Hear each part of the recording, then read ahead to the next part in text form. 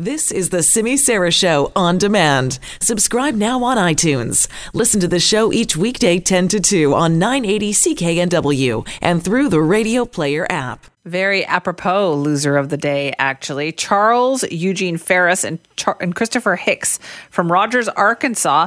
They were arrested for taking turns shooting each other while wearing a bulletproof vest during, yes, a night of drinking. Have a listen to this report from 5 News KFSM. This all happened Sunday night when 2 next-door neighbors were at one of the men's homes sitting on the back deck drinking. They then decided to put on a bulletproof vest and took turns shooting each other.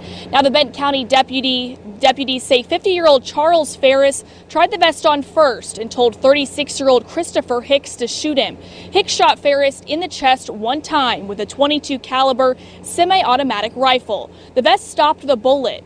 Ferris then took the vest off and Hicks tried it on. Now, according to the police report, Ferris was mad about getting shot and how much it hurt, so he then shot Hicks several times in his back. The vest stopped all the bullets, but Hicks had severe bruising.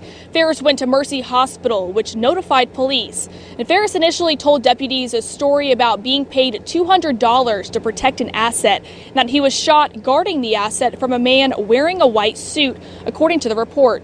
After Ferris's wife told deputies what actually happened, Ferris dropped the story. Oh, man. Now you can see why there are losers of the day, right? Had to make up a spy story, too, while he was at it. I know, people. You know, it's like that website, this is why women live longer than men. Because it would never occur. Hey, Simi, why don't we each put on a bulletproof vest and shoot each other? It's also like what America's Funniest Home Videos used to be. Our winner today, Elkhart Community Schools and a local program called Cultivate in South Bend, Indiana. And here's why. Pilot food program is happening at Woodland Elementary. Students usually get breakfast and lunch at school, but on the weekends at home they may be without food. That's where the South Bend-based nonprofit Cultivate comes in. It is providing weekend meals to a small group of students here. Mostly we rescue food that's been made but never served by catering companies, large food service businesses, like the school system. You don't always think of a school system. It rescues the unused food here. And over-preparing is just part of what happens. We take that well-prepared food, combine it with other food, and make individual frozen meals out of it.